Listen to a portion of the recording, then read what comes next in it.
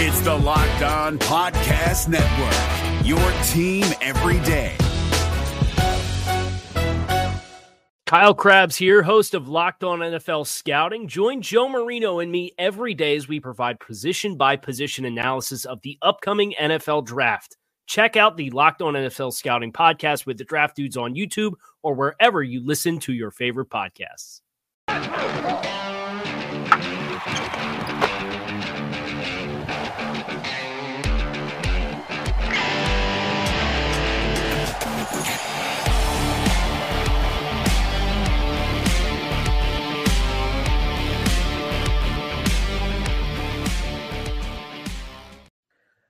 What is up, guys? Hand up before Ant and Earl try to roast me. I was a few minutes late. So, yeah, I'll just get out. You guys can roast me anytime you want. Get into it. Before we start, I will let you all have the floor because I deserve it. So, apologies for being a minute late, but we're here. It's Behind the Glass crew, Anthony, Earl. Thanks for changing the header while you were waiting for me. Oh, wait. Y'all waited for me to be late for me to still do the header, but I deserve it. Sorry. We was talking about life, and just the different aspects of it and how to navigate it, the whole nine. So, forgive us for having some small talk, but I ain't going to beat you up because just my luck, 77 to hold me up tomorrow morning. So, I'm going to go ahead and just, let you have it. Yeah, I think I'm in it like 8:02 every day at this point, so. Yeah, no, that was like I said, legitimately my bad. I was You fresh, though. Yeah, shout out to my guy if Ben. you're gonna be late, at least be late and fresh. Shout out to my guy Ben. He hooked me up, always does. So looking like you related to Tommy Egan. I see you. Yeah, a little bit. So last time I got a haircut, it's been a while. So usually I go I try to go every month. This time it was 6 weeks between, but I left it a little longer last time because I like the longer. But my hair grew literally so long. If y'all saw my pregame thing I did on Sunday, I couldn't control it. It was out of my control. So I was like, you know what? Let's go a little shorter. Let's keep it a little more manageable, and we'll see how that works this time. So you go about 5 to 6 weeks between haircuts, and how long you go? Oh, I usually go a month. This time was a little longer just because we had a little chaos with my friends visiting. Yeah, it depends. If I have something like going on, like that wedding I was just in, I'll go get it immediately because I just have a friend that I text and she cuts my hair for me. So I'll go 4 months. I let it grow out. I don't care. Bree won't let me cut a mullet though. I really want to rock the mullet, and she won't let me. I get my hair done every 60 to 90 days. That's crazy. So that's what every 2 every or 3 2 months? to 3 months. I get. Yeah, my but hair we have very different hair, Earl. Yeah, listen, you and I have very, very different hair. So I just took my hair down this week. I get my hair done. Actually, we got to talk about that tomorrow. I got a hair appointment in 2 weeks. We'll talk about that. But speaking of hair, Earl, I want to call out some of your friends who I don't know. So I say this with love. I just want to let anyone who's watching know I say this with love. But on the show on Tuesday, Earl said he would, theoretically speaking, in a hypothetical world, cut his hair if the Browns go 5-0 to end the season. Or at least we suggested that should be his reward and or punishment if that comes true. Well, one of our UCSS viewers sent us in a bald picture of Earl, little Photoshop action, which was hysterical, to which Earl posted on his Instagram. And Earl, you said you had people hitting you up saying, is this real? Man, listen, since yesterday, I can show you my phone on Facebook, on Instagram, phone calls, text messages.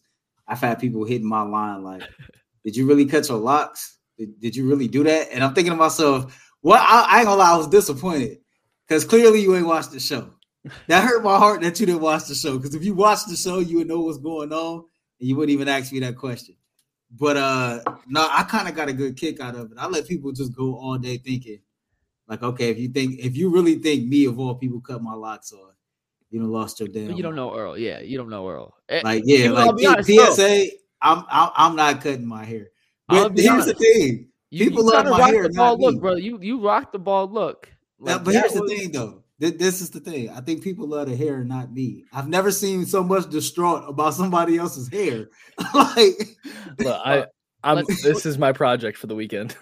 Yes, Eddie. Shout out to Eddie. That would be phenomenal. Ant, you said Bree won't let you get a mullet. How would you feel if you just showed up bald one day? Tim Nash just came over, went down to Columbus, and you had no hair. I feel like it wouldn't be that shocking because, like, you've seen my dad. I look just like him. That's why I look like bald. That's a good point. Yeah, like When did your dad go bald? Around this time. Like, he started losing his hair like 25, 26. I haven't started losing anything. But I'm really hoping it just keeps going gray. Earl, I got gray beard hairs and everything else. Earl, so I know for anyone who didn't know, and Earl, hopefully your daughter's doing well. Is she feeling better? Yeah. Earl had to take his daughter to urgent care this morning. She was sick, but seems like she's under control. Did you happen to get a chance to watch the show today, Earl? I watched the what is it? The Wigs interview. Yeah. Okay. So someone put in the chat that guy looked like you in 20 years. I forgot about that. Damn, for real. You know what? I kind of see it. Now the hair obviously way different, but the facial expressions and the beard, hey, I kind of see it. Great interview. He was awesome. Been a great listen. We've been cooking with these guest interviews that cover these other teams. That was a great interview. Like he had some really good insight. He kept it all the way real. He was good. I thought Keeler was good with some Flacco stories. If you guys missed that, Casey Keeler, who I covered in Texas, coached Joe Flacco in Delaware. He told us that Flacco came to his office before his junior year and said, I'm going to try out for the baseball team here. I'm not playing football anymore. And Keeler was like, the hell you ain't.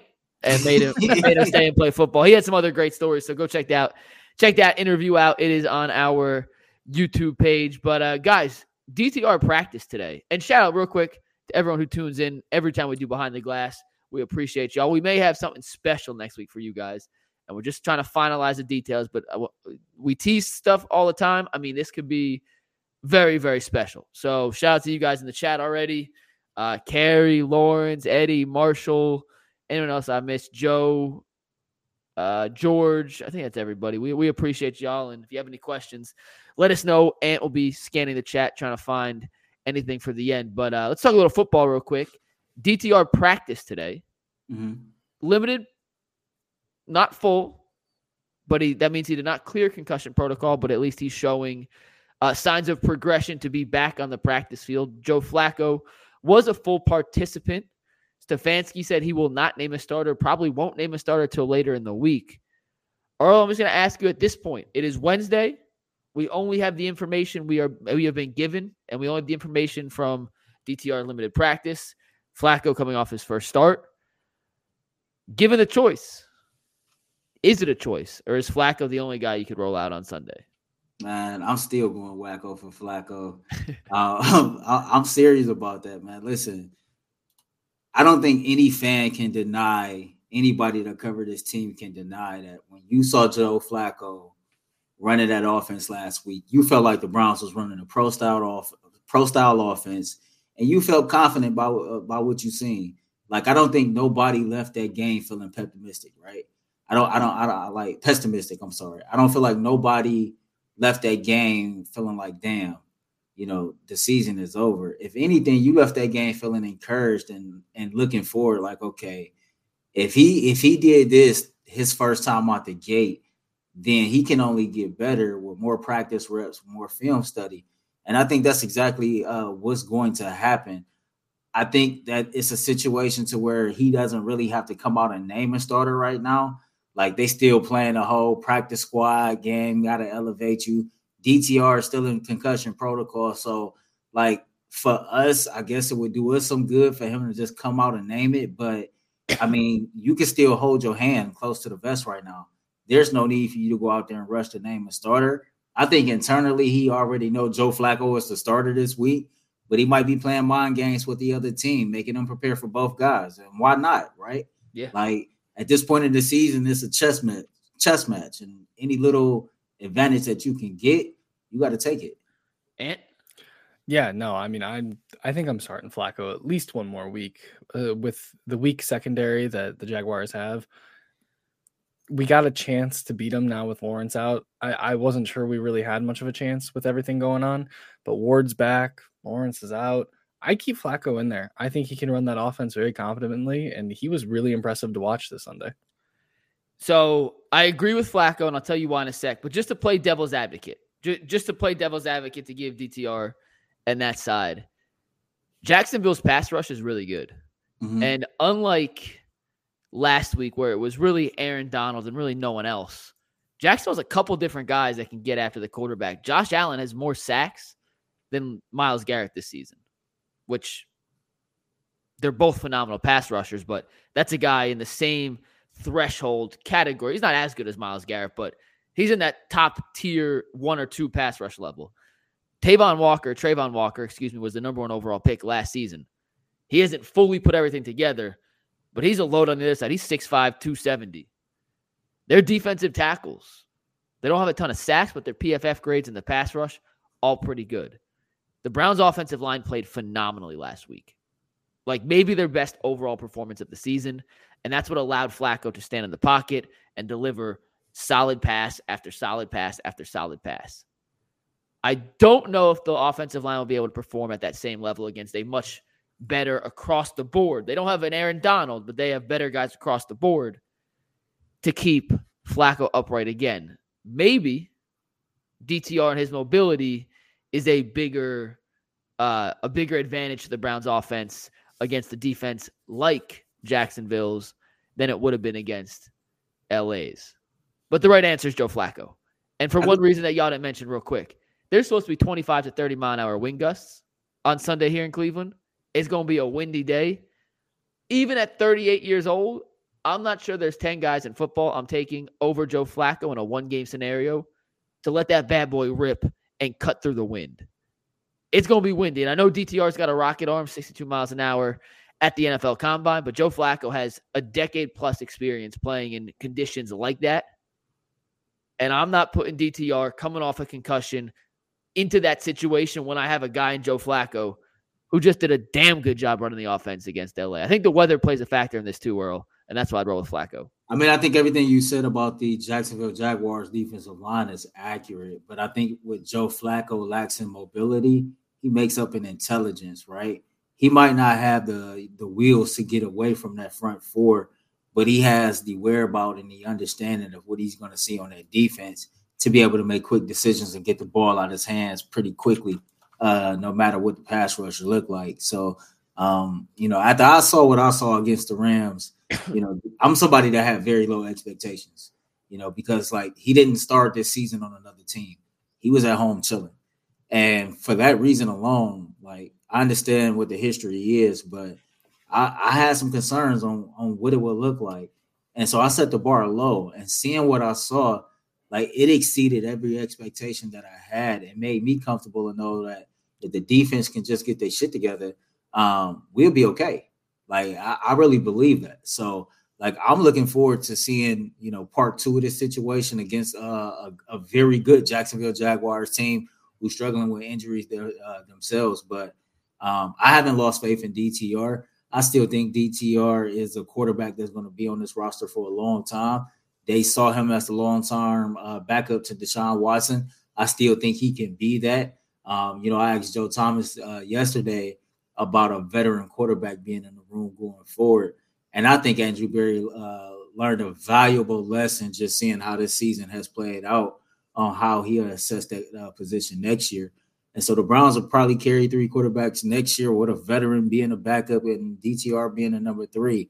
I still got faith in that dude. But for this season, for the rest of this season, like Flacco give us our best chance to win. Yeah, and one other thing with Flacco, and this is, I guess, a positive and it could be a negative. That's only his second week in the offense with Kevin Stefanski and learning the system.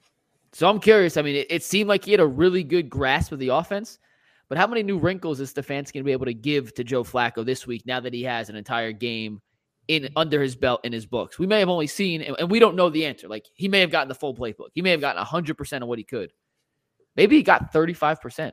Like, maybe he only got, you know what I'm saying? Like, maybe there's a whole nother level to this offense that a quarterback like Joe Flacco can unlock that we didn't see in the first game. At the same time, there's now game tape on Joe Flacco in this offense, which allows the defense to see what he did, what he didn't do, where he was better than they thought, where he was worse than they thought, to kind of calculate a way to get after Joe Flacco and make him move a little more. So I think there's another level to this offense. We're going to talk about that on Friday, by the way. what's the next progression for Joe Flacco and a Kevin Stefanski offense? But there is also some game tape on him now that Jacksonville has that LA did not have the advantage of scouting because he didn't have any preseason snaps. I'd rather be in the side with Flacco where there's more to this offense as a positive than a negative because Joe Flacco has 18 years experience. It's not like he came out and did anything that you've never seen him do before. But now there is a little bit of game tape. So it'll be interesting to see how Jacksonville kind of counters that. Well, not to sound like Bull, but I've noticed like a lot, Bull kind of, he shares what the latest line is on the Browns game.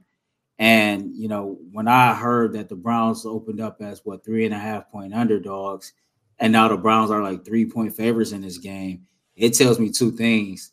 The odds makers truly believe Trevor Lawrence is not playing. Yeah. They truly believe Joe Flacco is playing, and they truly believe Joe Flacco is good enough, even with a week of game film, to beat the Jacksonville Jaguars. And so that says a lot about Joe Flacco, right?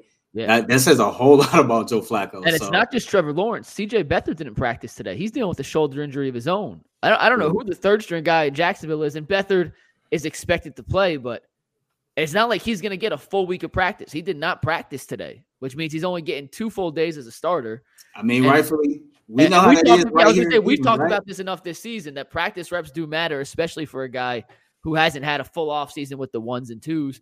And we talked about and Tony Wiggins today. And by the way, if you didn't see the interview with Tony Wiggins, go check it out. It was early in 20 years, and he was awesome. But Christian Kirk's a huge loss.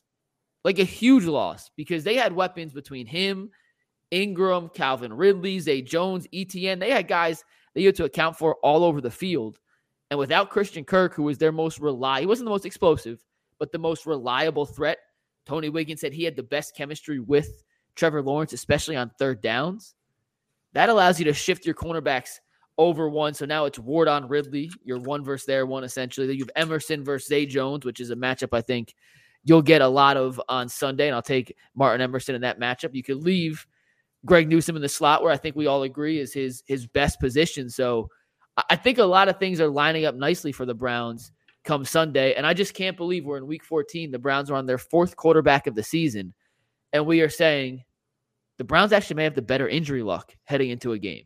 You know what I mean? Like, it feels crazy to say with all the injuries the Browns have sustained, but I think that's the reality for Sunday against Jacksonville. I think things is trending up. At real quick, I got to tell y'all this before I respond to that. As you were talking about Christian Kirk, man, that dude's a dog, right? Flat out dog, and they do got weapons. And I've been watching the Jaguars for a long time. You know what? Like, him and Calvin Ridley is everything that I thought Justin Blackmon and Cecil would be, right? Like, Christian Kirk is their upgraded version of what Cecil was during his playing days at Jacksonville. Like, a reliable wide receiver, probably not the best on the team. And Justin Blackmon, we all know, like, his career wasn't nothing. But the few games that you saw him out there, it seemed like all he did was make plays.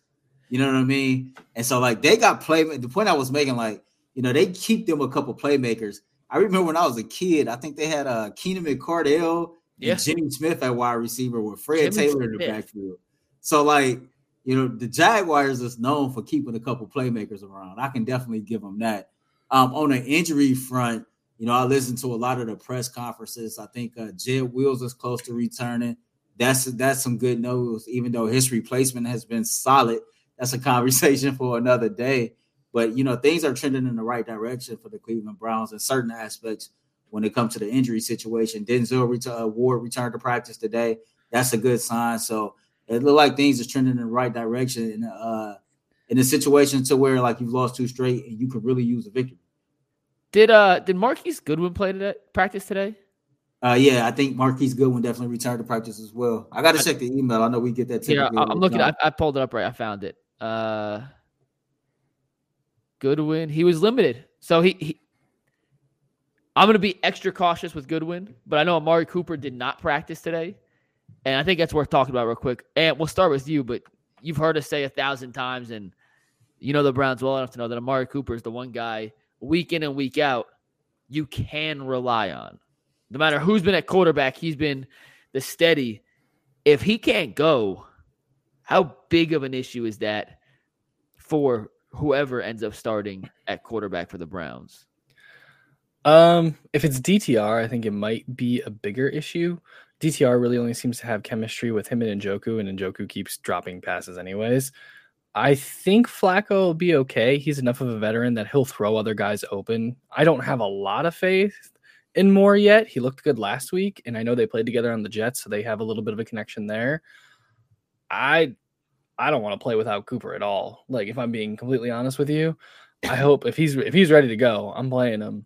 But I think if we start Flacco, it'll be less of an issue. Yeah, real quick, Earl, I'll let you go. But Coop's in concussion protocol, so it's not a pain thing with Coop. It's is he going to clear concussion? Yeah, protocol? no, like that's what I'm saying. Like if he's ready to go and he clears, like just making sure everyone knows that we're not saying it's off. Like this is concussion. This is not a toughness injury.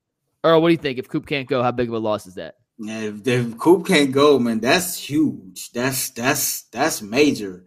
The only thing that I can find encouraging in that is Elijah Moore seems to have some type of chemistry with Joe Flacco to where he can get the best out of him. David Njoku, Mary Kay Cavs said she called for him to kind of like step up and bring more to the table. And, that's a dude that I believe that no matter who's back there at quarterback, that they're relying on. And I know he's hard on himself because I know he knows that he's capable of that. A couple games ago when he had all those drops, he said, that's not acceptable and things got to get better. And so, I think he know what time it is, and I think he'll be ready to step up to the plate and take charge as the primary pass catcher if need be. On a brighter note, Harrison Bryant has been balling the last couple games. So, all isn't lost. It definitely makes things a whole lot harder without Amari Cooper out there. But hopefully that kind of breeds more opportunities for us to see what Cedric Tillman got as well. And for the love of God, somebody get Austin Watkins off the practice squad. At this point, he can't hurt the situation none, right? So why not give him a shot and see what's going on out there? We didn't get nothing from this wide receiver core this season that we thought we was going to get. No. Nothing. Nothing. Not even Amari Cooper has been Amari Cooper this entire year. But outside of that, we got absolutely nothing from a core group that we had high expectations for. It's not just Elijah Moore that the expectations was out there for. In my opinion, I thought people had high expectations for Donovan Peoples-Jones when he was here. I thought that Cedric Tillman can have somewhat of a decent rookie season. And so it just sucked. When it comes to that position, you always look around the NFL, man, and it's just people finding these dynamic wide receivers, whether it be a household name or a dude you never heard of. And it's man, here we are. We know we got an Amari, but outside of that, it's just always been a question mark. Yeah, so I'll start with that. Then I want to go back to Amari. We had a discussion preseason. How many Browns receivers could have 750 yards? And we settled on, 2, 3, whatever. And they're probably going to have 2. But we had a discussion that there was 4, potentially 5 guys you could see being in that category. And we're going to be lucky to get 2. And there's a chance we squeak by with 3. There's a chance. And Njoku's on pace for slightly under. Elijah Moore is on pace for slightly under. But those guys can both get there with a couple solid performances down the stretch. Without Amari Cooper, and this is why I want everybody. I know Jacksonville might be playing with a backup, a third string. The defense has been better at home. All those things are true. But this game's not a gimme by any means. Jacksonville is in a must-win situation now to keep afloat, essentially, in the race for the 1 seed. They're 1 game back. But 2, without Amari Cooper, this might be the worst collection of offensive playmakers in football. It's in the conversation. I still take what they have without Cooper over the Patriots. But who's their best weapon? Or who's their best weapon outside of Cooper? Is it a lot? Is it David Njoku? I think it is. 17 yards? And trust me, David's my guy. I don't. I honestly think it is. As offense as stands right now, without Cooper, I think it is David Njoku. I think even with the drops lately, he's still the most trusted target on the offense. So my point is, if Njoku's your best guy potentially on Sunday, I don't care who's at quarterback. It's going to be an uphill battle because he's got not a ton to work with. And we saw, and I'm going to ask this on the show tomorrow. We saw when Deshaun got hurt, all of our mindsets went to, all right, well, here's the run game. This has to be a Jerome Ford game, right? This has to be a Kareem Hunt game. And Stefanski didn't do that. And then DTR gets hurt, and it's Joe Flacco. And we look around and we say, all right, Flacco may not know the offense. This got to be the run game. This got to be the run game. And Jay tried to make the point on Monday that despite the quarterback change, they've still been about a 50-50 run-pass team, and even the last couple of weeks, slightly higher on the pass-to-run ratio, despite the fact they still run the ball as much as any team in football. Or I think this might be the week that Stefanski pulls the okey-doke, and we see a heavy dose of Jerome Ford and Kareem Hunt, and hopefully a little bit of Pierre Strong. But I think this might be the game, just because of how limited they are on the outside. They have to rely on the run game more than they have the last few weeks. Even though Jacksonville's pretty good against the run, I think they're ninth in football, maybe seventh. I think this is the game they have to rely on the run. And I'm a pass-first guy, but I want to see a heavy dose of Ford, Hunt, and Strong this weekend.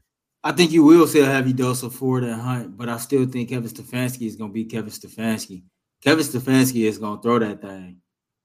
And I don't think he give a damn what the situation is. But the reason I still think you'll see a heavy dose of both is because the one thing that both of those backs have in common is they can catch the football out the backfield. And so if you're not going to have Amari Cooper, you need to have as many pass catchers on the field at one time as you possibly can.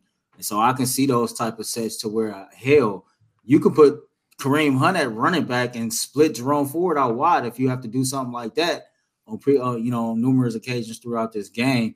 It'd be a huge loss if you don't have Amari Cooper, but I don't think all is lost because you do have running backs on this team that are pass-catching running backs. Other guys is just going to have to step up. It is what it is. We was expecting y'all to kind of step up anyway. So this is our opportunity to do that. But I don't think it's going to change anything on how Kevin Stefanski approached this game. The weird thing is, man, they have a pretty good run defense. The Jacksonville Jaguars do, and they have a pretty good pass rush. But their pass defense is horrible.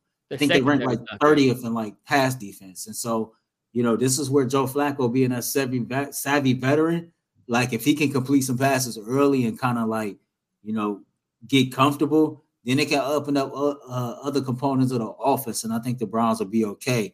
But by no means is this game a gimme.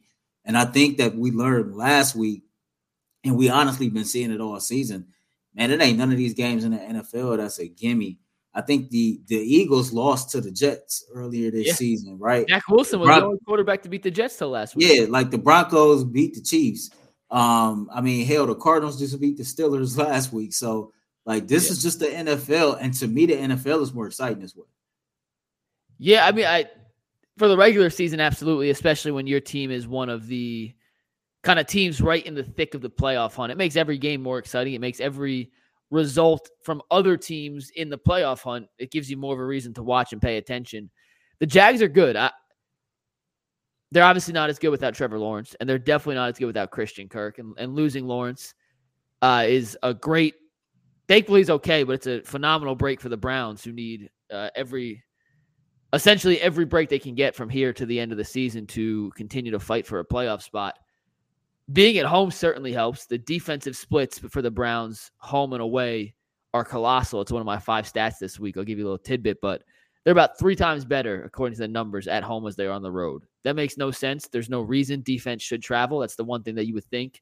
Doesn't matter where you're playing because the offense is the one that has to deal with the crowd noise. The defense kind of thrives off that, but we'll see. We'll see. It should be a good game, and the Browns, as we talked about last week, the margin of error now is razor thin.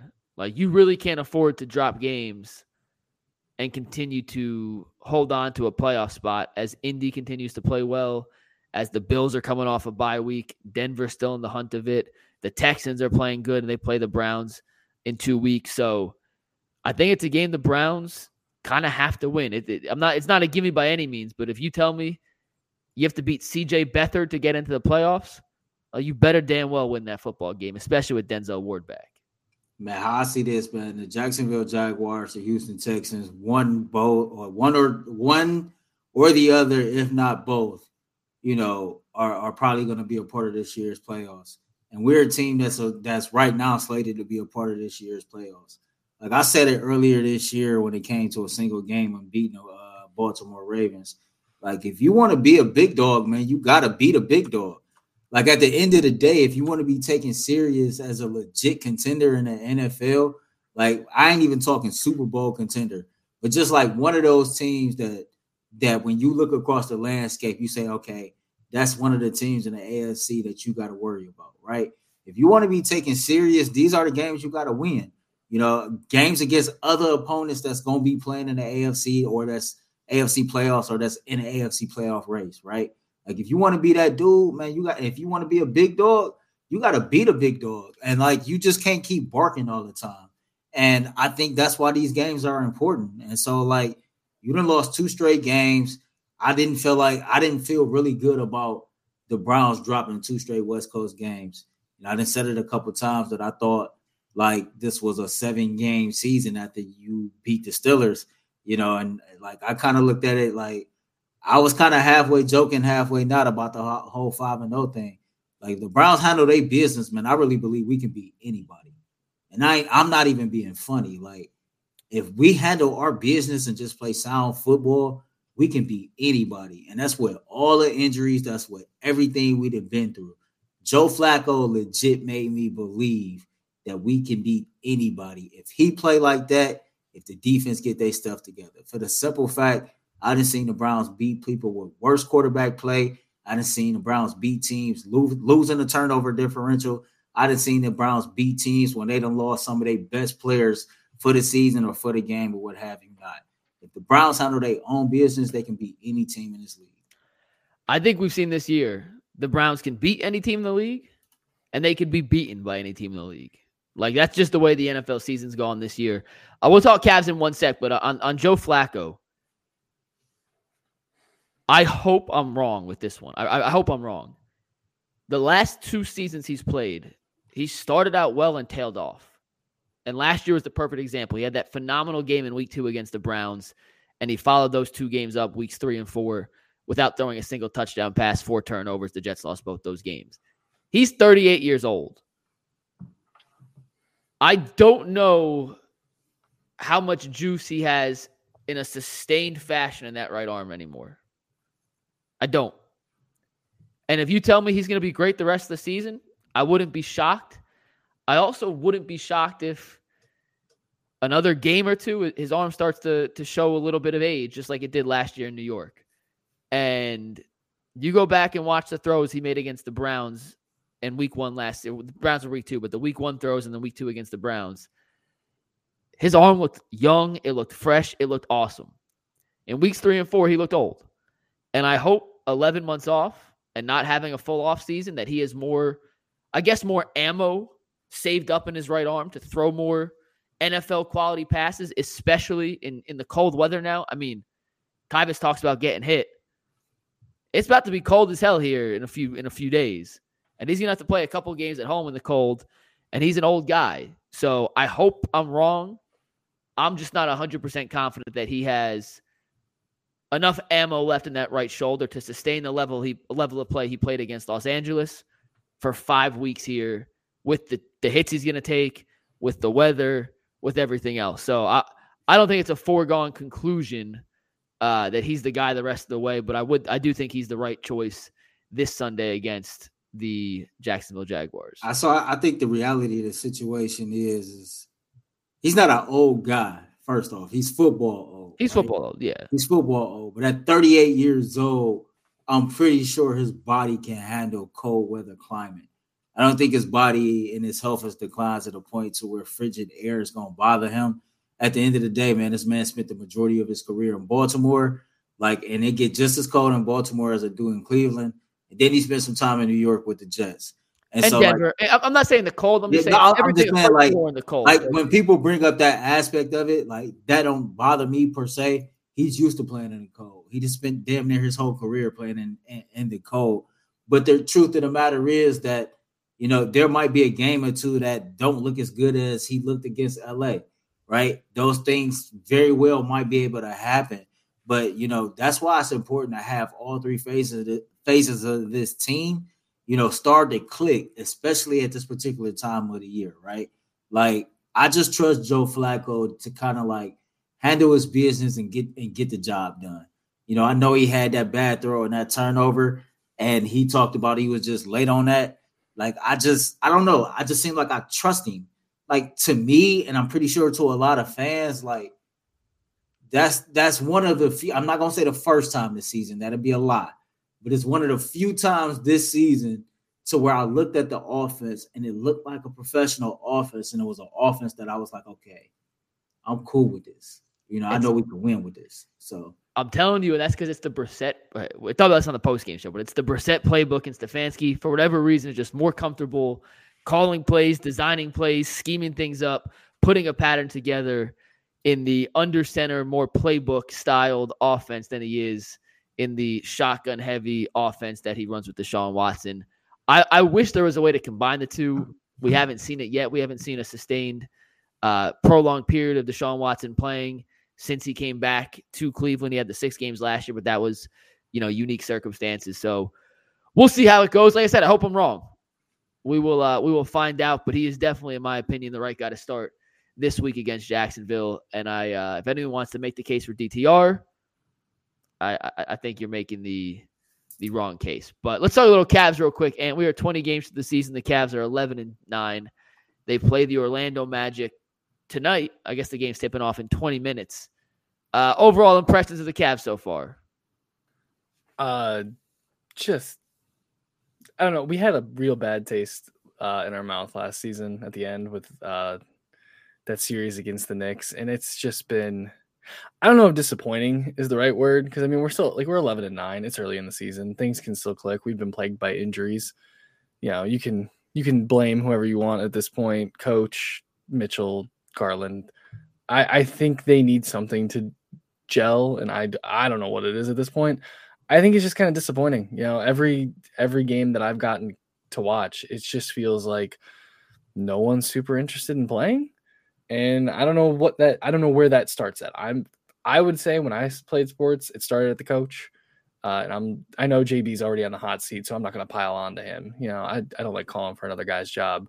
But if it's not the right fit, it's not the right fit. And something is wrong with this team, rotation-wise and everything else. So it's been disappointing to see. I was really hoping that they were going to bounce back from last year, and I just don't see it really clicking yet.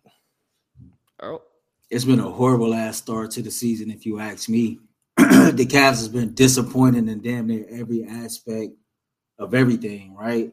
And what makes it even worse is they had the audacity to think that if you just ran it back with the same coach, with damn near the same team, and just added a few pieces, that it would fix your issues.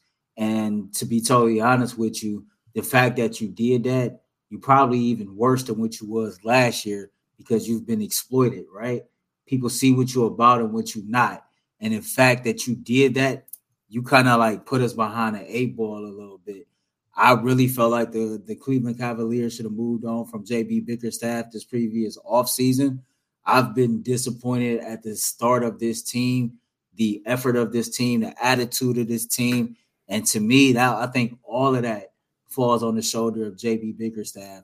I think that you got a talented roster. I think that you got a lot of youth and raw talent and certain players on this team. And I think that you don't know how to put together quality lineups. And I kind of honestly feel like that, like you might have reached your ceiling with as far as how far you can take this team. Mike, you are the one this offseason that sat around convincing everybody, including myself, that this was a top 3 team in the Eastern Conference. Did you or did you not, right? This team right now is 11-9, currently sitting in the 8th space of the Eastern Conference, right? So anything less than this team, 20 games in, being less than the top 4 seed, you're below expectations, right? And it's our job to call a spade.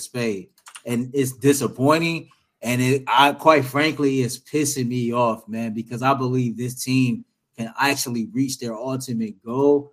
But it's something with the chemistry. Like it's something with this mixture that just ain't right. It's like, man, you putting me in the kitchen and you asking me to make macaroni and cheese for the first time on Christmas Day, and you a food expert and you can tell what is missing. Like something is missing. Yeah.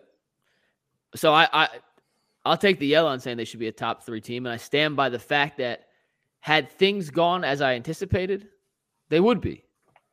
I thought, and once again, I've been wrong so far. I thought we'd see Mitchell and Garland find a way to better coexist as a backcourt. Frankly, I think it's taken a step backwards, not a step forward. And that's the number one issue with this team right now is they have no flow or cohesion offensively. They are way too predicated on the pick and roll. And when you play pick and roll offense, there are still ways to get other guys involved, but essentially that comes down to a guy with the ball, which is either Garland or Mitchell, the screener, and then two guys in the corner.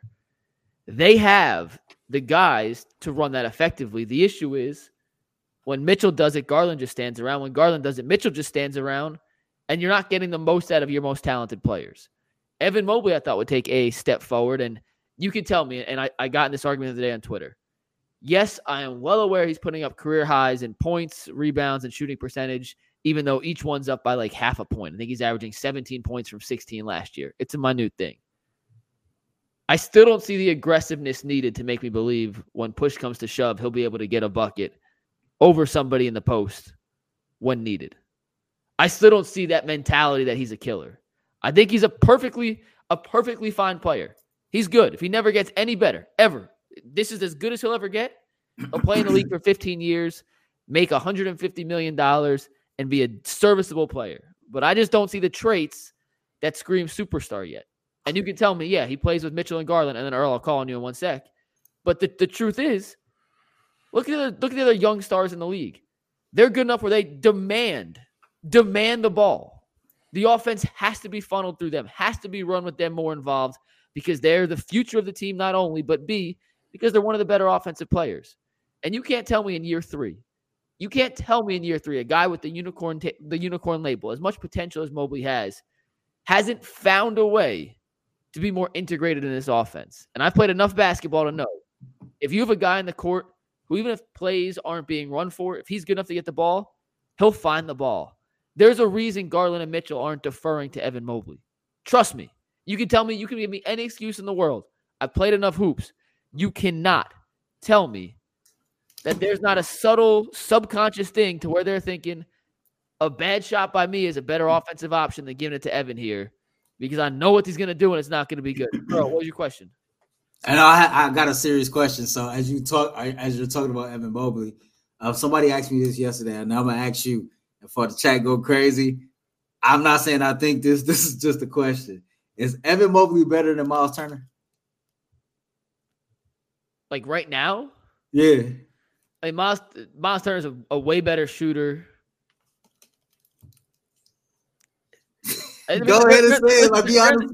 Listen, Miles Turner's a good player. Once again, if you're Miles Turner, that's fine. Like, if you draft a Miles Turner, you're happy. Like, Miles Turner's a very, very serviceable, solid center in the NBA today. He's on the Indiana Pacers, who doesn't know, and he's a really good three-point shooter. He's athletic, pretty good rim protector. Him and Mobley are different. Like, Mobley's probably better overall defensively. Turner's a little bit better in terms of like point of attack defense. Mobley's a much better help defender. Mobley is way more upside, but he's also like 7 years older. So I'd say right now, they're probably pretty similar, but Mobley's upside's higher.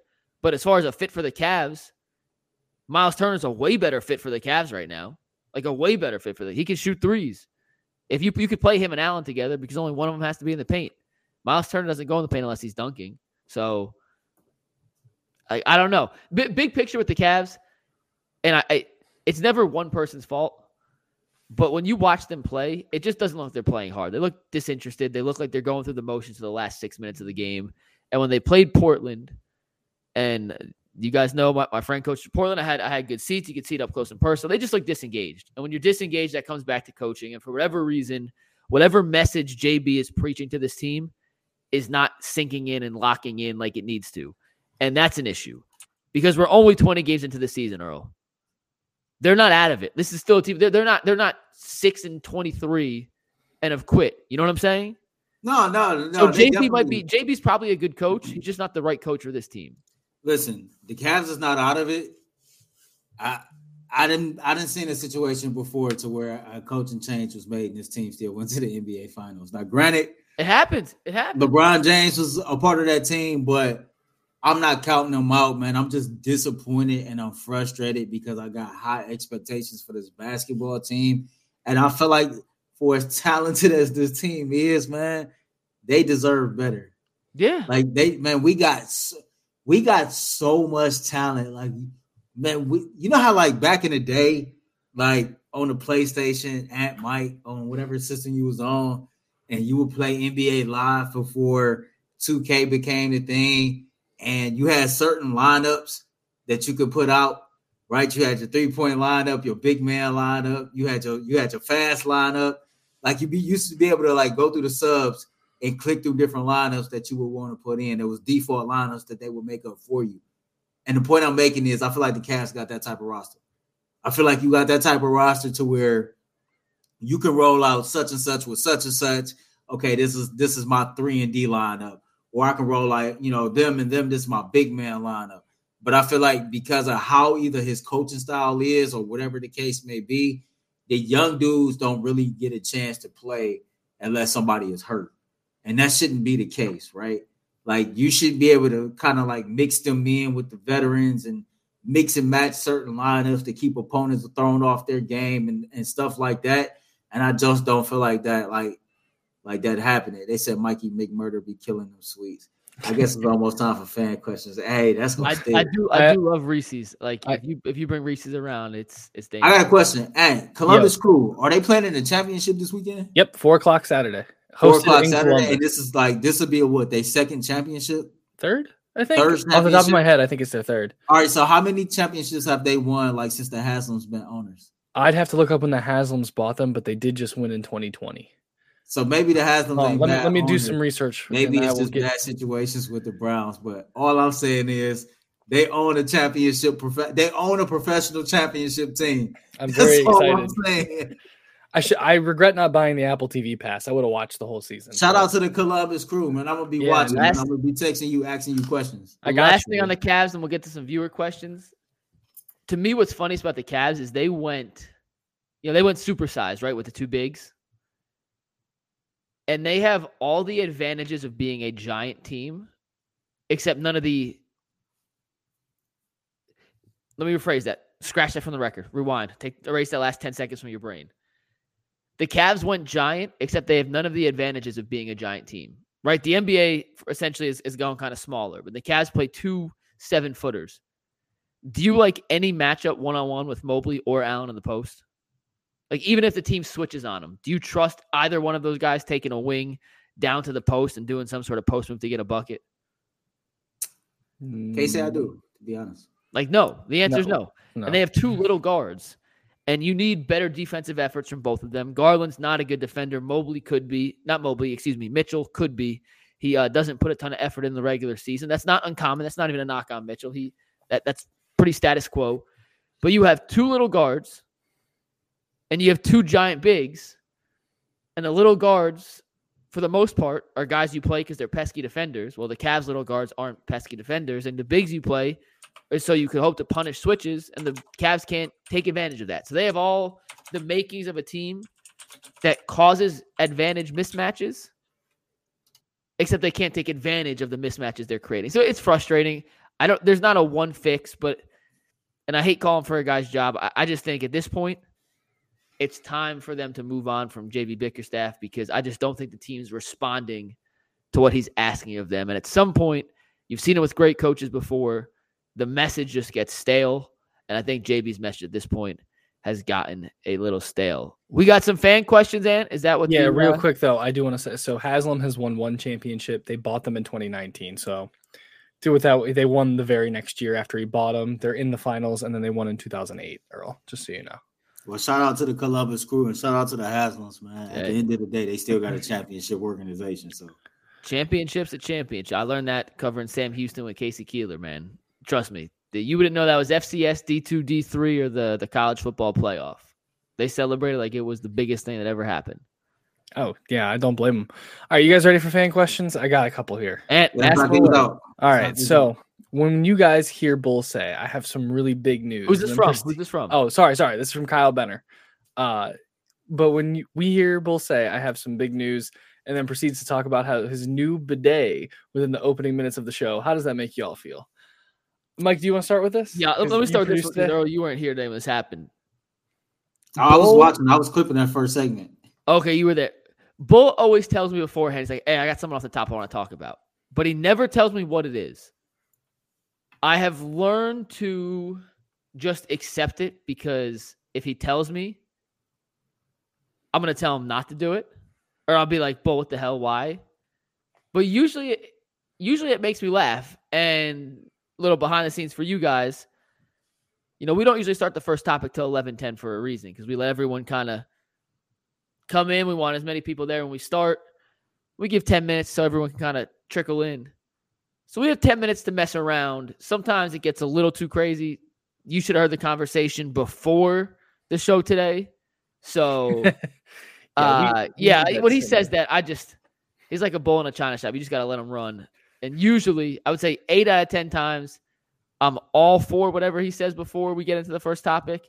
There is always once or twice where I'm like, do we really need that? But I love Bull, and it makes the show fun. Like, it makes the show fun. So it keeps me on my toes, too.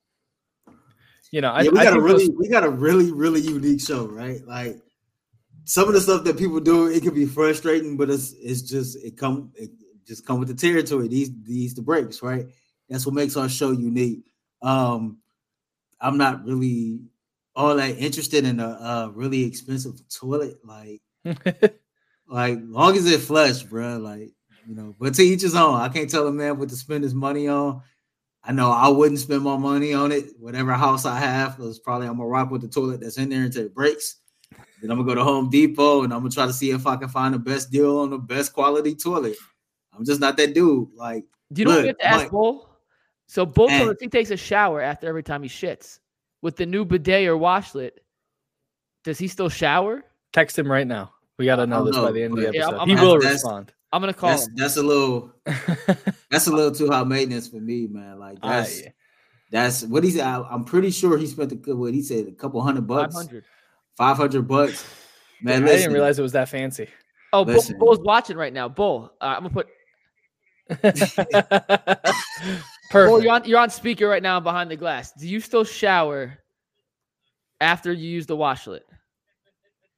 First of all, Mike, you gotta turn him up. I can't hear him. Well, no. Now I don't need to shower because of the washlet. Okay, that answers our question. Bull, thank you. I'll see you tomorrow. Man, $500 on the toilet, man. That was breaking news. Breaking news from Bull. Hey, let me add a caption in here real quick if I remember how to do this. Oh no, there we go. But when it happens in those first 10 minutes, have fun with it. Like, that's literally how we designed the show. Like, that first 10 minutes on a slower day like today can be anything. Like, we can just have fun with it. And like Mike said, we really kind of need like that calm down like time before. Mike, what did you do? I really wish, like, and I say this about here, I say this at the radio station too, like, the conversations that's had before the show starts here, like, if we can do like some, kind of like sports media uncut or like MTV or BET Dark, that would be dope. And it's the same thing when I'm at the radio station. The conversations that's held between segments when the microphones is off is probably 1,000,000 times better than any content that you get when the microphones is on, man. That's one of the things that's a hidden gem about this business that I absolutely love. Like, if somebody said name something priceless about what you do for a living, that's that. And read the next one. Bull's gonna hop in here in a sec. All right, cool. But yeah, you gotta save all that like pre-show talk for the UCSS tell-all documentary in 10 years. Hey, if Bull go like 5 or something minutes over, man, I'm gonna hop out and let him take my spot. I gotta get up to deal with him. Well, here, let's go. So the next one is from Temsic 4, if I'm pronouncing that right. Thoughts on a two-back set for Flacco this game? We'll do this real quick, then we'll let Bull in. Bull, we're gonna answer this question, then you can defend yourself. Two-back set this weekend. I think they're going to run the ball a lot. I think Stefanski's going to get creative. I saw a stat today that said the Browns have the most diverse running attack in all of football. Haven't seen a lot of two-back sets yet, but I would expect Stefanski to get creative this week. I'm not against it. I think 2-back sets create some matchup difficulties for defenses, and it's something the Browns haven't showed a lot of. So maybe this is the week Stefanski. Hey, let Boy answer some of these super chats with us. They asked the question about who eat the most at work. I was getting to that. Yeah. That's all right. No, Bull, you're here to defend yourself and your washlet. Do you still shower? Yeah. Well, first of all, I put on the show to support you guys, and you're attacking me, which is outrageous. We said it's not an attack. We were like, outrageous question. Like man, that's crazy, boy. Like I wish I had that type of money to buy that type of toilet. You know, first of all, it's not a toilet. All right, it's a washlet. Get it right. It's not a toilet. I have a toilet. You put it on top of the toilet. Let me tell you something. Okay, in a number of years, I will make that money back because I don't have to spend any money on toilet. Think about it. I'm not gonna spend. I'm not gonna have to barely ever buy toilet paper again. Eventually, it'll pay for itself. But it's not just about that. First of all, think about this. Okay, let's say you get some shit on your arm there, Earl. You get shit on your arm, okay? All right. You gonna clean it with just toilet paper, or you gonna wash it? What are you gonna do? Earl, you gotta answer. Earl, he came on the show and asked you a question. You gotta answer. This is our show. You can't hide. I mean, I would probably do both. What do you mean both? What would you use toilet paper for? If you got shit on your arm, you're gonna wash it with soap and water. Okay. Yeah, but before I put soap and water in a rag to it, I gotta get the accents off, and then you take the soap and the water. And then No. You just get the soap and the water. Now listen to me, okay? In most parts of the world, everybody's got a bidet because it's cleaner. It's disgusting that we wipe our ass with toilet paper. It's gross if you really think about it. We're just so used to being dumb Americans. We think we're better than everybody and everything, and we're not. Some things, not everything, and this is one of them that we're dumb. Okay? So to me, it was a worthy purchase. Now I have worked my ass off for my entire life to be able to afford something nice like this, which is good. You know, I don't piss away money left and right. So that's first of all. Okay, you shit it away. I shit it away. Number two, part of the reason I got it is so I don't have to take a shower every time I take a shit. Oh, Bull, is it warm water or cold water from the tap? You could do whatever you want. It's your option. Oh, fancy. Did anyone ever choose cold? Well, we just got it, but no, I don't think anyone. Not you, but just in general. Would anyone? No, my wife. Yeah. No, nobody choose. You wouldn't choose cold, but there's 4 different temperature settings, and then you got fan. Like it's beautiful. It's beautiful. But now, listen. I don't know what I missed this part of the conversation. I just heard part of this, but let me say something. Nobody on the Ultimate Cleveland Sports Show has, and you know this, Mike, because we've talked about this. Nobody on our show of the on air the panel people has a better awareness than me. Yeah, you must have missed before I gave you all your credit before. Okay. You must have tuned in. So the question was from Kyle Benner, who makes the graphics. So this is the guy who put you on DTR. Oh yeah. I like that. He said when you hear Bull say, "I have some big news," and proceeds to talk about his new bidet within the opening minutes of the show, how does that make you feel? And I said 9 out of 10 times. I think you said 8. I heard you said 8. 8 out of 10 times. But most of the time, I'm all for it. Some days we have other stuff, and I'm like, let's get to it. And it's not even your fault. It just sparks conversation elsewhere that we can't corral back in. But for the most part on our show, when we go off on tangents or we go too long on something, it's very rarely my fault. Very rarely. Okay. And I'm usually asking Bull, bring us back in. I'm usually in Bull's ear asking him to. Exactly. Now, we're not going to drop names on whose fault it is. Right. I think the educated ones in here could put 2 and 2 together. Yeah, but do I bring up silly things like this? Yes. And that's why people loved my radio show, and that's why people love this TV show, is because we do shit like that most uptight media members are not willing to talk about. Now, it's fair. There's times I'll bring up some shit, and maybe it misses the mark, and it's not funny. And that happens, but it's worth it. Even if you're right, even if it's 80%, it's worth it. The 80%. Oh, 100%. To have the shitty 20%. Yeah. But I try not to let it go on too long. And as you said, you were right. You know, the first 10 minutes we're given some time for people to kind of catch up and get in before we get too deep into the first topic.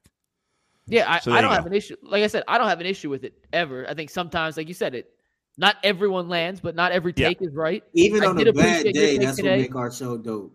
That's right. That's why we're different. That's why we're even on different. a bad That's why day, we're that's special. what make us dope. Like, so those are the things that's dope. A little behind the scenes. Yeah. Sometimes too, in the opening 10 minutes, you'll hear, and you guys may not even know it happens, but you'll hear some leftover little crumbs from the conversation we had pre-show. Like today, for example, when someone said, "Bull, what kind of water does it use? Does it use pineapple water?" Sometimes it spreads in, and there goes Bull, and only some people are gonna get that, and you guys won't. But you actually, if you're, I don't want to say if you're smart enough, but wait. Well, we can tell the fans. We don't have to tell them how. Continue. Go ahead. This is how in sync all of us are with UCSS. I'm sitting there with my baby girl, getting ready to clip the show, so I'm not in studio. And as soon as I heard pineapple juice, I was like, "They wild." I knew exactly what conversation was being held, like right before the show started. All I'm gonna tell you is 100% accurate. It's accurate.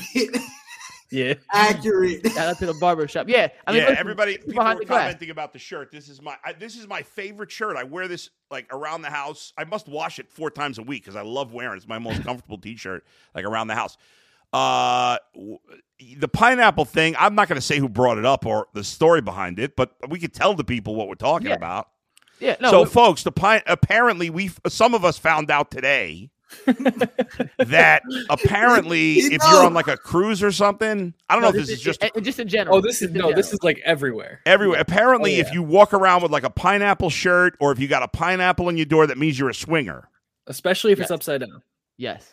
And I didn't know this, and most of the other people in our conversation, only one person knew it because they just found out. Well, no. Someone else knew it because he goes on solo cruises where I'm 99% sure that's where Director... I'm going to call it Director Steve. I think Director Steve's a swinger. I think he's a swinger. No, dude. Oh, poor Steve. There is, I mean, do you want to give us all nightmares? I mean, what are you talking about? Steve, listen, I love Steve. He can't be a swinger because he's single. So he actually can't be a swinger. But you know what? If Steve ended up being like a wild, kinky dude, that would be actually pretty great because if you had to say who's the wildest, if you had to ask all of us who's the least likely to be kinky and wild, he'd be the last choice. Who's the least? He'd be the first choice. Right. Yeah. Least likely. It's him. Yeah, right. Yeah. We'd all say Steve. No one would think he's twice. never been inside a furry animal. There you go. And so if he actually was, it would be kind of interesting because you wouldn't expect it.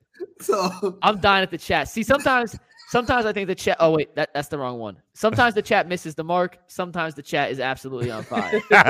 Creative Juice is a funny dude. Yeah, I know that guy. Terrell, this is what happens an hour into Behind the Glass when we invite Bull on. This is the true Behind the Glass. The glass. And the question about let's see, Casey Carey tweets kinkiest would be Tyvus or McNuggets. No, Tyvus would be would be close to Steve on that list. Oh, I would guess Tyvus would be the least kinky of the bunch. Tyvus is very straight laced. That is true. That's true. That is true. People don't know that, but he really is. Sure. Yeah, Tyvus doesn't drink. He's never drank. Yeah, has never done any drugs. He don't mess around. He ain't never smoked. Yeah. He ain't never missed a day of school. No. He ain't no tattoo. Yeah. No, like, he is the he's a goody two shoes basically. Yeah, like straight up, 100% actually. Yeah. So it wouldn't be. Somebody says McNuggets. Yeah, I could see McNuggets. Definitely me. I'll admit that. I could be in the game. Anthony's got some crazy shit going on. You know that. Earl's a little uptight when it comes to that, I feel like. G. Bush, definitely. G. Bush should be up there. Listen, we went to G's house for his birthday. Yeah. Great house. It wouldn't surprise me if there's like a hidden sex room behind a bookcase in his house. Yeah, 100%. Like, nothing would surprise me with G. There's literally nothing you could say about G that I'd be surprised by at this point. Yeah, I'm actually with you. I'm with you. So Earl, you weren't there. In his laundry room, they had like black dividers, like blocking off where the laundry machines were.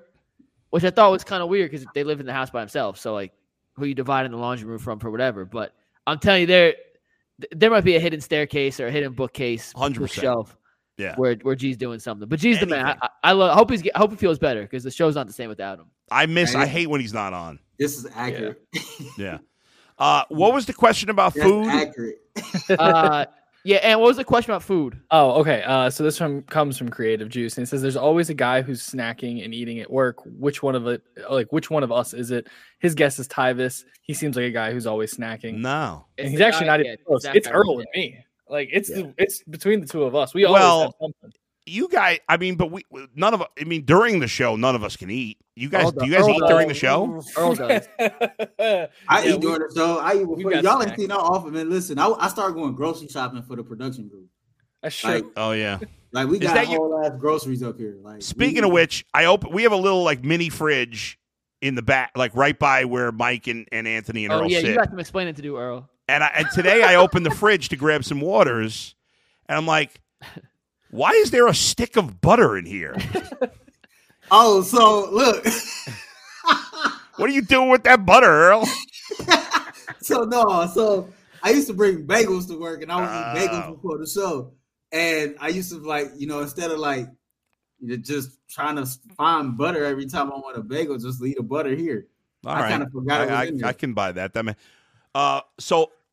was a stretch of time where I was bringing food in before the show.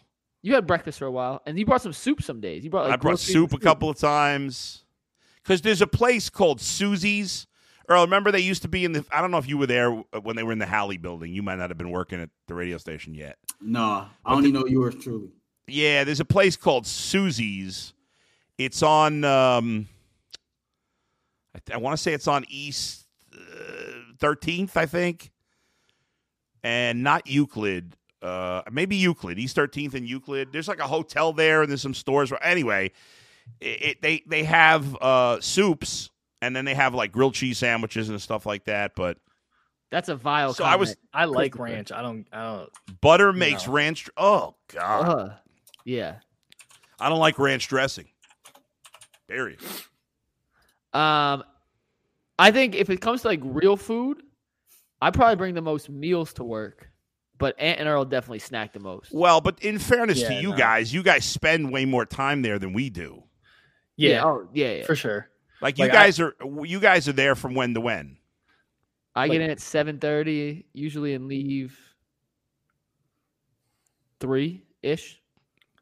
Yeah, whereas I get in at like 10:30 and leave at 1:30.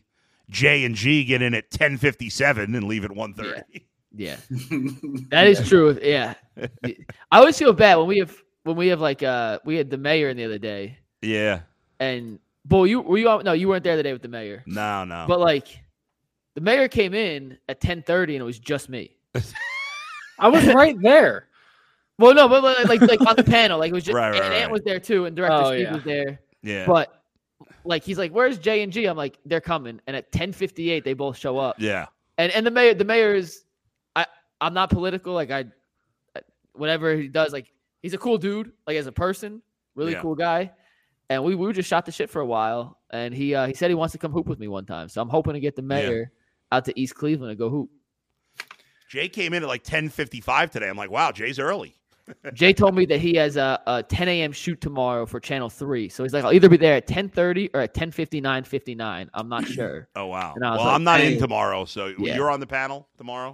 No. Well, if G's back, G's on the panel. Oh, he is? Good. And if he calls out again in the morning, then we'll figure it out on the fly. But somebody was asking if Jay – remember Jay used to bring his celery and peanut butter every day? He stopped doing that. Yeah, because he comes in too late to eat it. That's true. Good point. He also starts doing. I was talking to Jay in the gym today. Jay bought a Peloton, and he does the Peloton in the morning, so he eats after that, so he doesn't need his celery. And then he does cardio after the show. That dude's a psycho, and I love Jay, and good for him, but that's a lot of cardio. Listen, the guy's almost 60. He's in great shape, so yeah, he's actually strong as shit too. Like Jay, before he hurt his shoulder, Jay was putting up some real weight in the gym. So. He's the only one that I ever see in the gym for the most part when I'm there. Or and Austin. Austin uses it. There's a couple other people, but they don't go at the same time when you would be there. And I think we have one more question. Oh, yeah. Eddie had a question about the playoffs. Let me hop in here. Eddie asked, if we end up as the 5 seed and a top 4 seed loses in the first round, do we host the next round? It doesn't depend on who else wins. So if you're the only way, so the way you would be, the only way that the 5 seed could play could be a home game. Let's see. So if the 6 and 7 would also have to lose or also have to win. Yeah. Because if you're the 5 seed and the 6 and 7 seed lose, well, you just go play the 1 seed on the road in the next week. Yeah. But if the 5, 6, and 7 all win, then the 1 seed would host the 7, and the Browns as the 5 seed would host the 6. Earl, dip out. Go see Hey, your daughter play. Y'all finish the show. To the fans, Earl. be great, spread love. Go Warrensville, man. Playing Gilmore tonight, man. Let's get this dub. There you go. All right. Eddie, the water is not tainted. The water is good for now. We'll see. It really is hit or miss. It's really been mostly good. There's been 2 stretches over the year and a half that it's been bad. Was that the last one, Ant? Yeah, that's all I had from today. So, Bull, I have a question for you. When we do next time we do Ask the Show, guys, I know I put it in the text, but especially Bull likes the non-sports question. I know you guys have sports questions, but ask non-sports. So I'm going to give you an example. Bull. Yeah. You are on a desert island, and you have 3 choices. You have to have pizza, but the ranch, you have to eat it with ranch. No. So you can't eat the pizza without the ranch. Ugh. Overcooked prime rib, Ugh. like severely overcooked prime rib, or your own leg. What are you eating to stay alive? I thought you said, or my own leg? Your own leg. Like, you got to go cannibal. You got to eat your own leg. I would definitely eat the overcooked prime rib. Over pizza with ranch. You're that anti-ranch. I think that ranch dressing is, it's not that I would be, like if you said pizza with pineapple, which I think is disgusting, I would eat that because I at least like pineapple. I just don't want it on pizza. But I don't like ranch dressing, period. So even though I think it's gross even if I liked it, but I can't eat ranch dressing. It would make me throw up probably. Oh, man, I love pizza with ranch. Yeah. Also, I actually That's have a because question. you've never had good pizza, Anthony. It's fair. You're right. I have one more question for you, Bull. This is unrelated, but Miss Nuggets got a dog this week. She adopted a puppy, or it's a year old, so not a puppy. She's going to train it? You got to train the dog. Yeah. There's no way she's going to train it. No chance. No, she's gonna train it. She's right. a good dog mom. But what's one piece of advice you would give to a dog mom, a new dog mom? That would be it. You got to train the dog. Because if we waited, like we're training our dog now, I should say my wife is training the dog. I'm freaking useless. She's training the dog. Now, our dog was a good dog. Like, he doesn't jump on people. You were here. You got your dog from the shelter too, right? We got a dog from the shelter, but he was already like 6. Okay. So it was hard, but my wife's been training him. The only problem with my dog is when he ever sees another dog, he goes ape shit. So she's been working on him. We've been taking him to like doggy therapy, if you can believe that. Doesn't that sound like a total white person thing? Like only some wacky white people would take dogs to therapy, like me.